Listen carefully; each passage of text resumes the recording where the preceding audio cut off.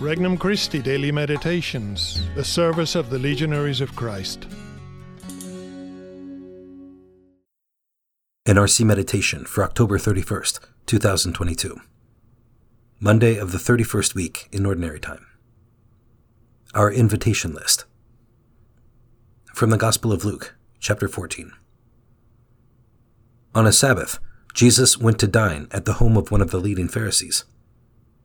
He said to the host who invited him, "When you hold a lunch or a dinner, do not invite your friends or your brothers or sisters or your relatives or your wealthy neighbors, in case they may invite you back and you have repayment.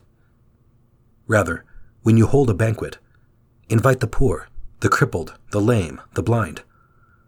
Blessed indeed will you be, because of their inability to repay you. For you will be repaid at the resurrection of the righteous." Introductory Prayer. O God, thank you for allowing me to come into your presence. Your love enlarges my soul. I long to see your face. I come to this prayer with a thirst just to be in your presence, to relax under your loving gaze. May my presence here be an expression of my love for you. Petition. Lord, grant me the grace to put your interests before my self-interest. First reflection. You scratch my back, and I'll scratch yours. Unique is the individual who doesn't keep at least one eye on his own self-interest at all times.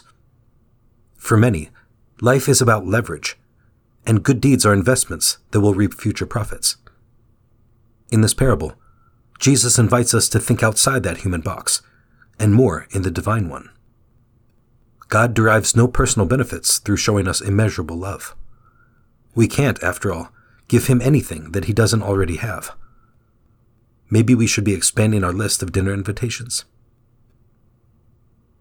Second reflection. The poor, the crippled, the lame, the blind. Saint Mother Teresa lived this gospel verse in exemplary fashion. This story is told of a dying man, found lying in the street, and brought to the Missionaries of Charity's house of the dying. They gave him dignity that he had never known.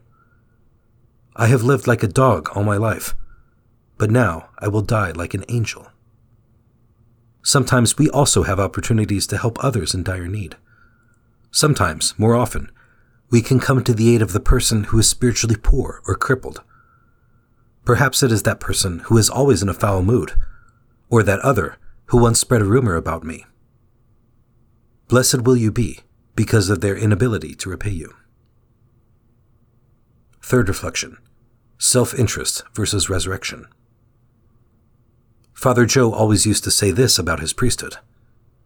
The pay is lousy, but the retirement benefits are out of this world.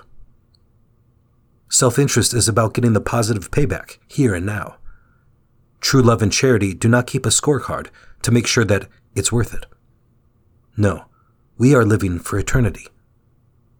Let's ask the Lord to give us a better sense of the big picture, to see that those unrequited good deeds are the best ones. So, you parents of the world, take heart. Your sacrifices will indeed find their reward in the resurrection of the righteous. Conversation with Christ.